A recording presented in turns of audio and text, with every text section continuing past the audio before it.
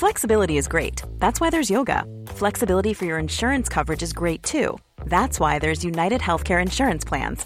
Underwritten by Golden Rule Insurance Company, United Healthcare Insurance Plans offer flexible, budget-friendly coverage for medical, vision, dental, and more. One of these plans may be right for you if you're, say, between jobs, coming off your parents' plan, turning a side hustle into a full hustle, or even missed open enrollment. Want more flexibility? Find out more about United Healthcare Insurance Plans at uh1.com.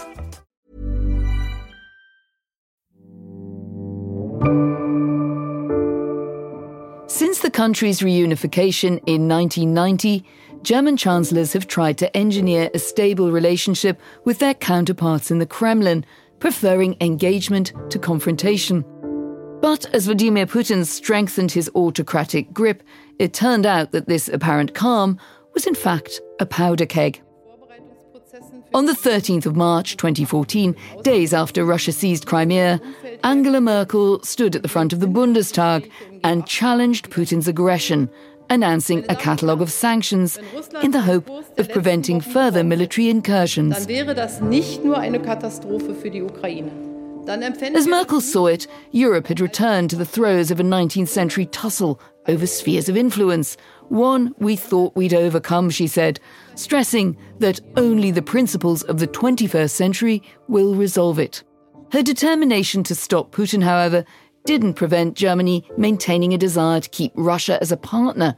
The status quo remained. But now, with war on its doorstep, Germany has been forced to rethink its Russia policy abruptly. On the 27th of February this year, Merkel's successor Olaf Scholz announced that the moment was a Zeitenwende, a turning point that would rupture decades of foreign and security policy. He said warmongers like Putin had to be kept in check and pledged arms to Ukraine, also promising to end Germany's dependence on Russian energy exports. But is this change in times really the start of a new era for Europe's powerhouse?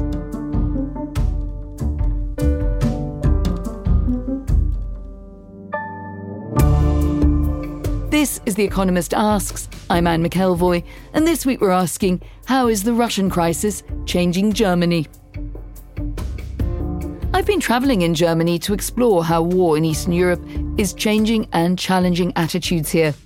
In this special episode, you'll be hearing from a government minister dealing with the fraught question of Germany's energy dependence on Moscow. And we'll visit the site of Nord Stream 2, once the most prestigious Germany-Russia project, now abandoned. But first, a history lesson. Here in Berlin, I always take a stroll past the vast facade of the mighty Russian embassy on Unter den Linden. It's a reminder of the centrality of the relationship in all its pomp. Now the area is sealed off behind barriers to fend off protesters.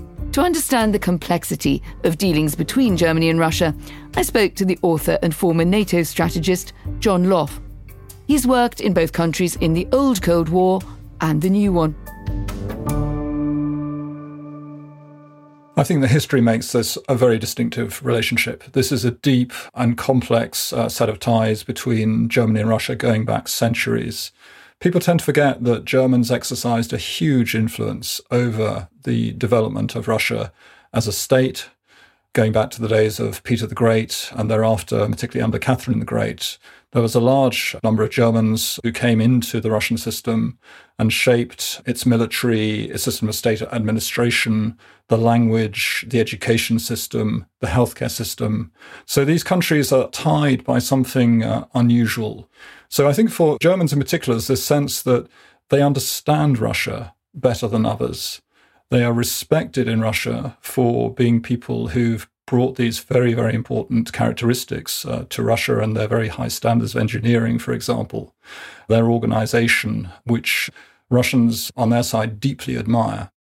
I was very interested in your point that cultural references are often more shared than elsewhere, that there are a lot of words that have been adopted from German into Russian.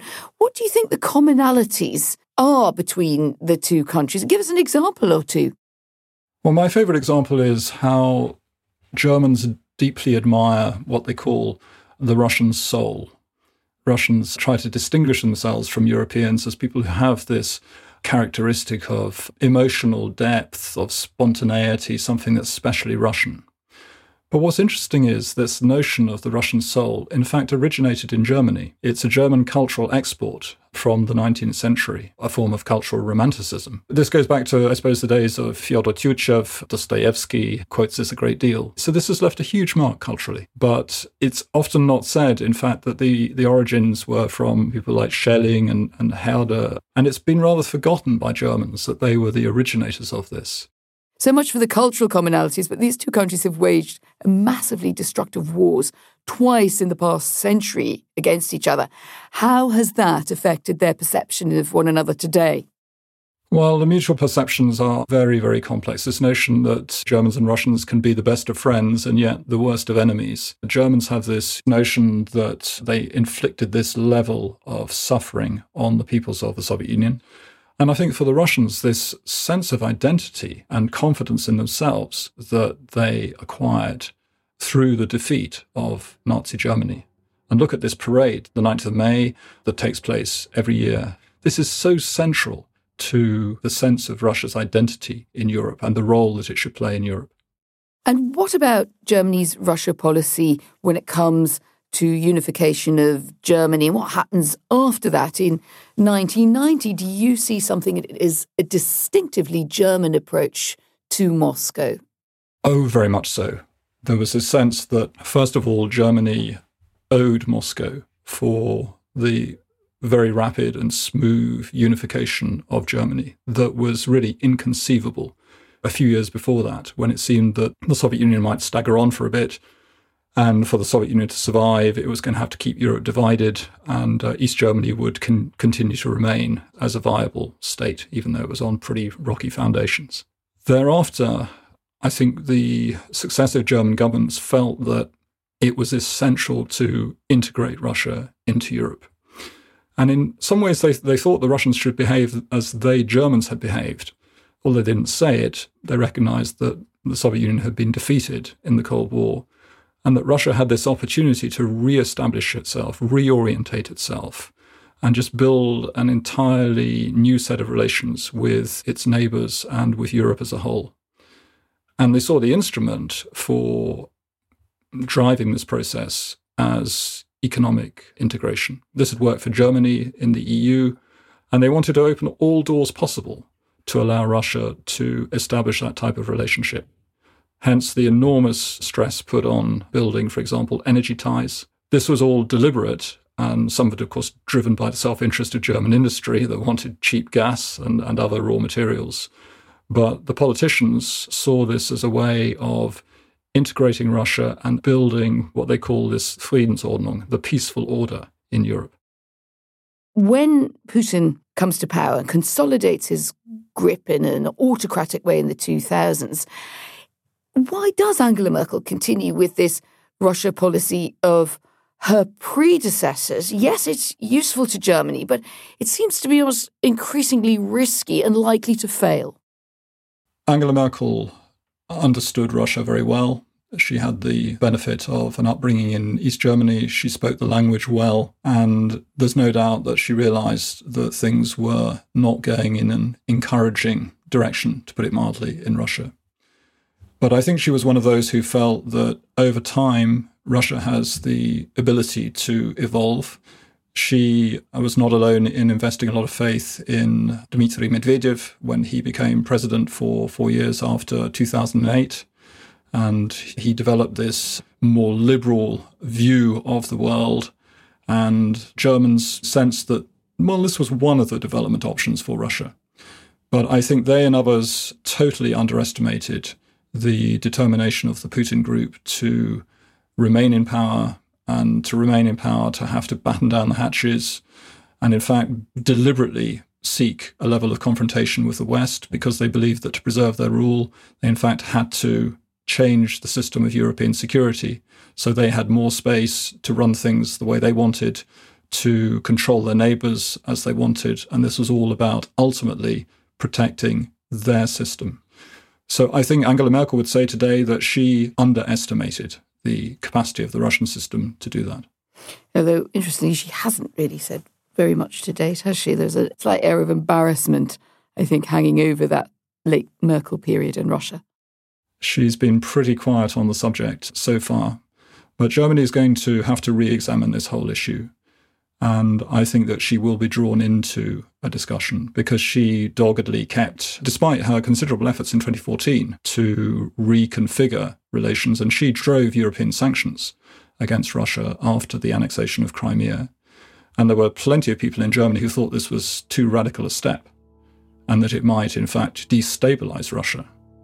But at the same time, she clung to this idea of the energy partnership. She had multiple opportunities to kill the Nord Stream 2 project, but chose not to.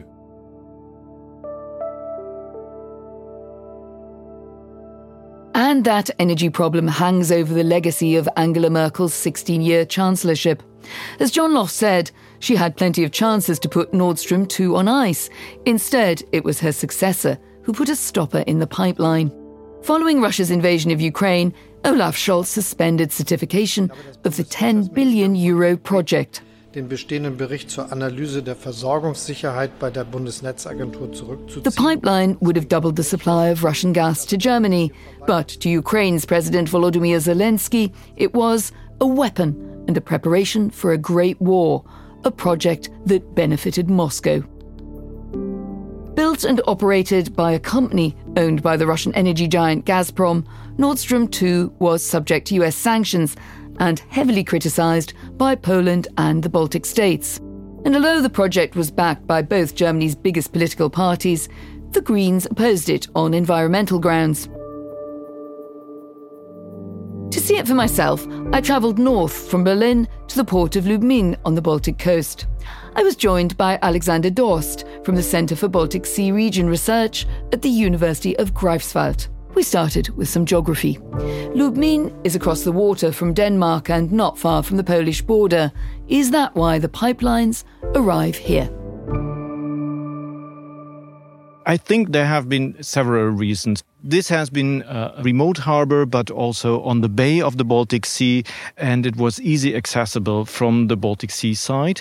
The second thing is this has been a really underdeveloped area and becomes more an underdeveloped area when the nuclear power plant closed down. And it is actually also very close in comparison to other regions within Germany where you actually can process the gas and oil.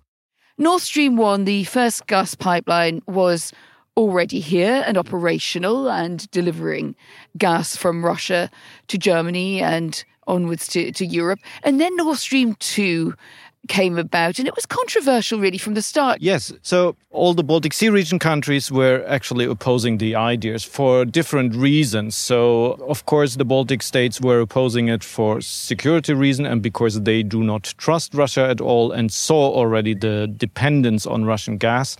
Then the Nordic countries were opposing from an environmental standpoint. And, of course, Poland was opposing it from a security issue standpoint. But it went ahead, and it went ahead with support, and over many years, and as the situation with Russia worsened, and particularly after the invasion of Crimea in 2014 and events thereafter. How would you assess the state of opinion in the region and in these quiet communities where Nord Stream 2 was due to deliver its product? The main reason why it continued was because it was on the federal level of both countries, Russia and Germany. On the regional level, it was very, very important for the local governments here to secure employment and industry. So that is why the project continued, because the threat, the security threat, was not seen at that time yet, even though there were a lot of question marks already around the Baltic Sea and also in Germany. We're in a part of Germany, the far east of the old east is the way I think of it as someone who was here before 1989. But it's interesting too that there are practical reasons why people thought that Nord Stream 2 was a good idea. But do you think there's also a kind of psychogeography at work, which is to do with where we are on the map of Europe and the division of Germany and what people feel about a Russian project, for instance? Yes, I think that the common Soviet memory and the heritage of it helped a little bit to develop these projects with Russia, and maybe having some kind of common ground in the idea of trade relations and development here. Would you say it was particularly popular here in Lubmin? For the people, I think it didn't matter here if the gas came from Russia or Sweden or Denmark or Norway. It just meant economic stability and jobs. I saw the mayor in Lubmin. He said he thought there might be another use for the pipeline. It could maybe be part of the expansion of hydrogen as a supplier of energy. What do you reckon? Yeah, I mean, that is the plan for many gas companies around Europe that are maintaining a grid system, that they actually want to use this gas grid system for hydrogen. But here the question actually is, why should we exchange hydrogen with Russia? And who's actually then sending the hydrogen? We to Russia or Russia to us? I don't see that it makes sense actually for the years to come. It's a beautiful part of the country. Partly it has some tourism, but what is the future for parts of the region like this? Oh, I think it is a great step back, actually, economically. So the people will notice and maybe they will also leave and look for jobs in other regions. Back on the long-haul rail journey to the heart of political Germany in Berlin, I went to the Foreign Ministry to sit down with Anna Luhrmann, Minister of State for Europe and Climate. She's a representative of the Green Party in the coalition government, and I wanted to talk to her about how the country can wean itself off Russian energy and how to reconfigure its relations with a powerful near neighbour. But first, what did she make of the abrupt end to Nord Stream 2? To me, it signifies not only a turning point in German foreign policy and energy policy, but also the end of the fossil age, actually. Because the reason why prior German governments have built up so much the energy dependency on Russia was because they thought we could only flourish our German growth model, our economic model, with this kind of cheap energy, cheap fossil energy. And now it's very clear that for security reasons, but also for climate reasons, we have to change. We have to build up renewables and maintain our growth model with that. But what does it mean to you in terms of the significance for German-Russian relations? Well, it clearly means that it was a mistake to be dependent so much on Russian imports, and that we really now need to build a future for Germany that is independent of Russian energy, and that clearly invests now in renewable energies and energy independence, so that we can not only live in a peaceful world, but also in a world where the climate has bearable temperatures. This week has seen the EU agree to a ban on blocking around 2/3 of imports on Russian oil. The deal does block sea imports, but there's a temporary exception for oil delivered by pipeline. There had to be a sort of fudge to get that deal over the line all around. But in the light of the aggression on the Russian side, shouldn't Europe be more committed to a stricter sanctions regime? The German government has clearly argued for a stricter oil embargo, a faster one. And it's really a disappointment that due to the veto rights that are currently guaranteed in the EU institutions, the Hungarian government managed to water down this deal as much as it did. Nevertheless, it is a clear sign towards Russia that we're phasing out of imports also of Russian oil. And I think that signal is really important. It took 26 days to get this Russian oil sanctions deal agreed. And before it happened, Robert Habeck, the Vice-Chancellor, he mooted that European unity was in danger of crumbling. I mean, you're Europe minister. Is that how you see it? First of all, I'm actually really astonished by the huge degree of unity, of resolve that we've seen in Europe since the beginning of the war. We agreed on the very first sanction packages just days after the war started. And the EU managed to be actually rather agile, which is normally not a word that you use in context with the EU. So indeed, now it seems that we've hit a roadblock here with the Hungarian obstruction, and that is really disappointing. And we are working very hard to overcome this in the future. There is now talk of putting aside what used to be taboos in the way that Germany redraws its policy on energy to lessen that dependency on Russia that you also reference. What does that mean in practice? When I started covering this story, basically they're like, well, we can't really move very fast on gas because we have to bring on new supplies. We can't get there so fast.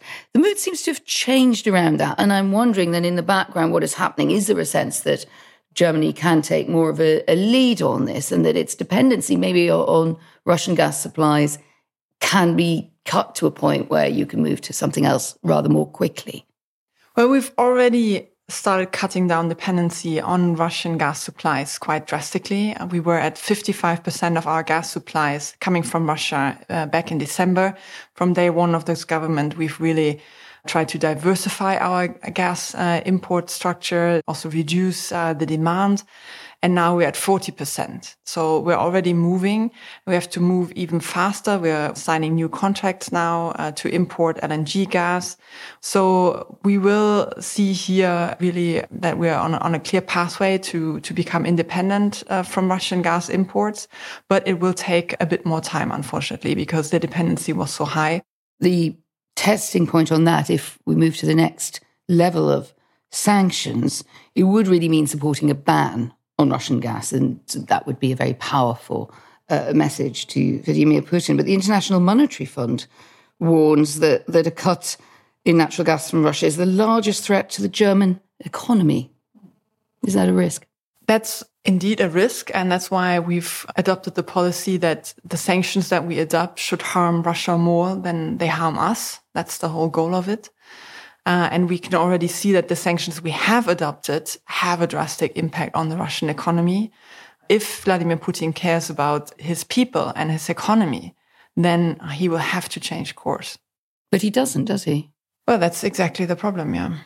You have an interesting role because you cover both Europe, here we're sitting in the foreign ministry, and climate and Germany's intentions there. To what extent does this conflict complicate the aims of a very rigorous policy on climate, which is really one of the big drivers of the Greens being in the coalition? This conflict has three impacts on the climate debate. One is actually one that speeds up the transformation of the energy sector away from fossil fuels to renewable energies, because we now know that we not only need to make this shift for the reason of protecting the climate, but also for geostrategic reasons. And it's very clear that renewable energies are peace energies, are freedom energies, because they make us independent of the authoritarian regimes of this world.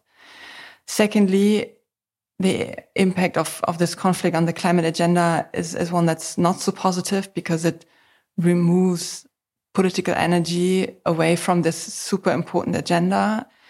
And we're doing all we can now as foreign ministry to keep the climate agenda at the center of international debates, for example, at the G7 summits. And thirdly, of course, also resources are shifted, just financial resources. So it has to be very clear for me that all the shifting that we see now, for example, to the building up of a new LNG infrastructure, that has to be so-called H2 ready, so that we can use this in the future also for the import of green hydrogen that is being produced, for example, with solar panels. It was already hard enough, I think, for the major democracies to meet the COP26 targets agreed in Glasgow last year. Do you fear that the collateral damage from the Russia-Ukraine conflict is that gets pushed further back, or indeed that those targets may not be achievable given the shift in resources, the shift in political energy that we're seeing in this conflict? Well, I think actually we've seen now in the last months really a speeding up of this transition to renewable energies. And I've, for example, in my conversations with governments in Central and Eastern Europe, I've clearly seen a new interest in this kind of technology and transition that I haven't noticed before. I'm actually quite optimistic that governments around the world now understand that we need to transition to renewable energies, not only for the climate, but also for geostrategic reasons, and therefore that this agenda will really accelerate. Let's turn to the broader conflict in Ukraine. It seems like yourself and the coalition have had a very strong and sharp edge to your policy. You've led the way in the argument asking for stronger action against Mr. Putin. What do you want now? And I suppose what's changed for you personally since the start of the conflict in the way that you see what you're advocating? Almost everything has changed. The way we see our position in the world, actually. When I came into this office, we thought we were in a secure and a peaceful Europe. Then on the 24th of February, we woke up very close to a war zone. This really changes the way we look on what are the major threats to the German people also. From this day, it was really clear that we have to invest, for example, in our defense forces more. And for me, as a Green Party politician, that was, to be frank, never super high on my priority list. But now it's very, very clear that we need to be able to do our share as the EU's largest economy, also in helping to defend our community against Russian aggression. And that really, for me, has been a fundamental shift. This very, very clear knowledge. I mean, many suspected it before, but now it's really evident to anyone that we are dealing with a very aggressive, with a very malicious neighbor in the East. It's interesting to me coming to Berlin on and off for many years and covering the fall of the Berlin Wall, that the mood feels in a way more divided than in many other Western European countries. I've probably had more conversation in the last day that said, where is this heading if we get too far involved, and particularly as the conflict intensifies? Taxi driver on the way here said, coming to the Foreign Office, obviously thought I knew everything because I was coming to see you at the Foreign Office, said, is the war going to spread outside Ukraine? Are we in danger in Germany? Do you find that in the Green Party and also in the coalition and beyond that the mood is very divided in Germany about how far to go in supporting Ukraine when it comes to the sanctions, delivering heavy weapons? Well, I feel that what you described of the taxi driver, that is a common perception, of fear that war spreads. And exactly for that reason, we have to act with very high resolve to help Ukraine protect itself. Because otherwise, Putin is just going to sort of take that as a carte blanche to continue his war of aggression also in other parts of Europe. And that's exactly why we have to keep on delivering weapons, keep on supporting the Ukrainian government to be sure that we send a clear stop signal to Vladimir Putin.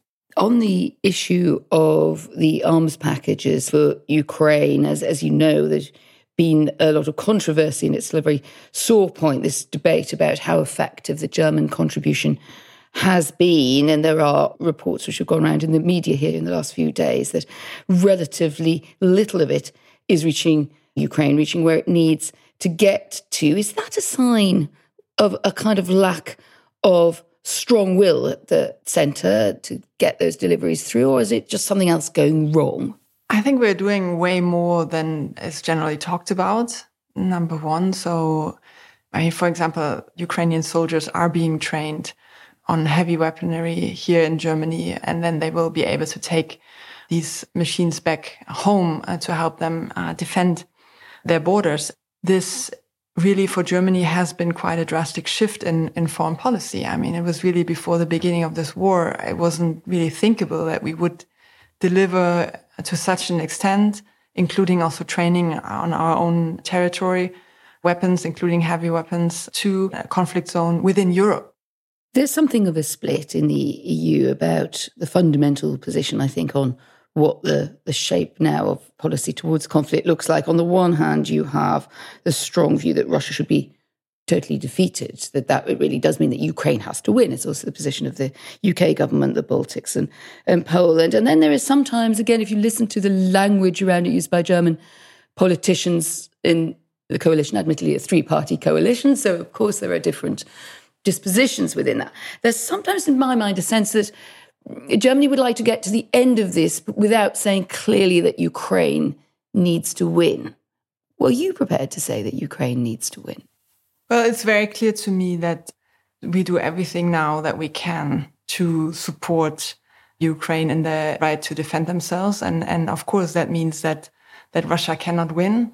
That means that it's very clear that we need a solution in the end that the Ukrainian government is willing to accept. And that also clearly means that Russia cannot achieve its aims with military force. So Russia needs to lose? Definitely not to achieve its military ends here. I'm fascinated, forgive me, I'm pressing on this point, by the lengths that people will go to not to say Russia needs to lose. It cannot achieve its goals. So what does that mean? Is it a retreat to the situation in February where it was already in control of parts of the Donbass and the Crimea? No, that's not what that means. But I think the situation in Germany is so that it's very clear for us that this is quite a drastic shift in our foreign policy to say now we're supporting Ukraine with everything we can do to defend itself.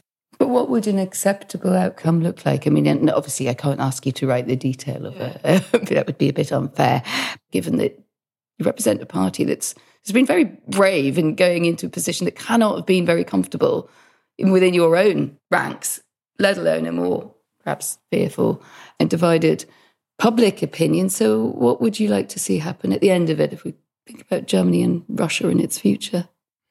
Well, for me, it's very clear that as long as Putin is in power, we cannot trust in the Russian government. We have to build a European security architecture that helps us protect ourselves and our allies from Russia.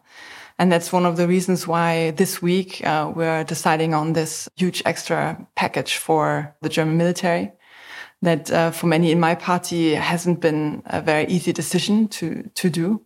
But I think we need to do it because we have to be ready to say, look, as Europe's largest economy, we're not only ready to do our share to defend ourselves, but we're also capable of doing so. It's struck me thinking about the relationship between Germany and Russia since the end of the Cold War, that stability was at the heart of it and that desire perhaps to have a relationship which, even if it, under Vladimir Putin, had its negative sides and his behaviours, could be sort of counted on. And the problem now is with the invasion of Ukraine, that is not the case. Whatever else this is not politics as usual. So I just wonder what this shift in the relationship between Germany and Russia means, to someone like you. You've come into politics after that big change, the first Wende, the first change in 1989. Here we are in the Zeitenwende, the changing times. What do you take away from that personally? I feel sometimes a bit like in some of these movies where you can see the guys warning of what negative thing might come and saying, okay, change course now or something horrible will happen.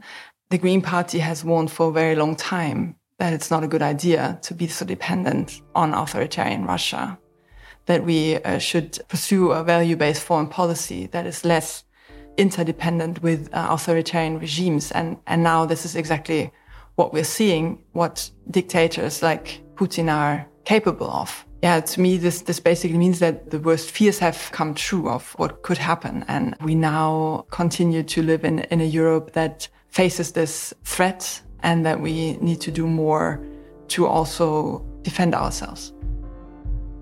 Anna Lohmann, thank you very much indeed for joining us. Thank you very much. My thanks to John Loff and Alexander Dorst. And do let us know what you think. What does the future hold for the relationship between Germany and Russia? What are the risks and possible rewards of getting the best out of this crisis?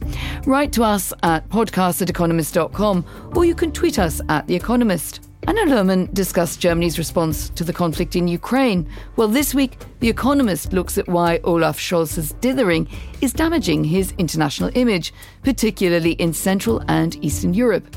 To read that and much more, become a subscriber today and take advantage of our introductory offer. Visit economist.com/podcast offer. The link is in the show notes.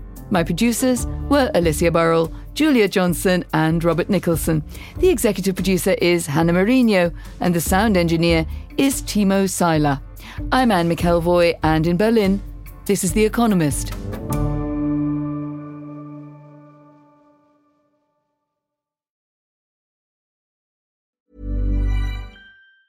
Say hello to a new era of mental health care. Cerebral is here to help you achieve your mental wellness goals with professional therapy and medication management support. 100% online. You'll experience the all-new Cerebral Way, an innovative approach to mental wellness designed around you. You'll get a personalized treatment plan from a therapist, prescriber, or both in a safe and judgment-free space.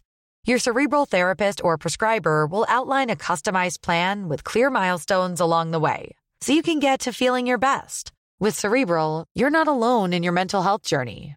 We're here to empower you to live a fulfilling life. So take that first step towards a brighter future and sign up today at Cerebral.com/podcast and use code ACAST to get 15% off your first month. Offer only valid on monthly plans. Other exclusions may apply. Offer ends July 31st, 2024. See site for details.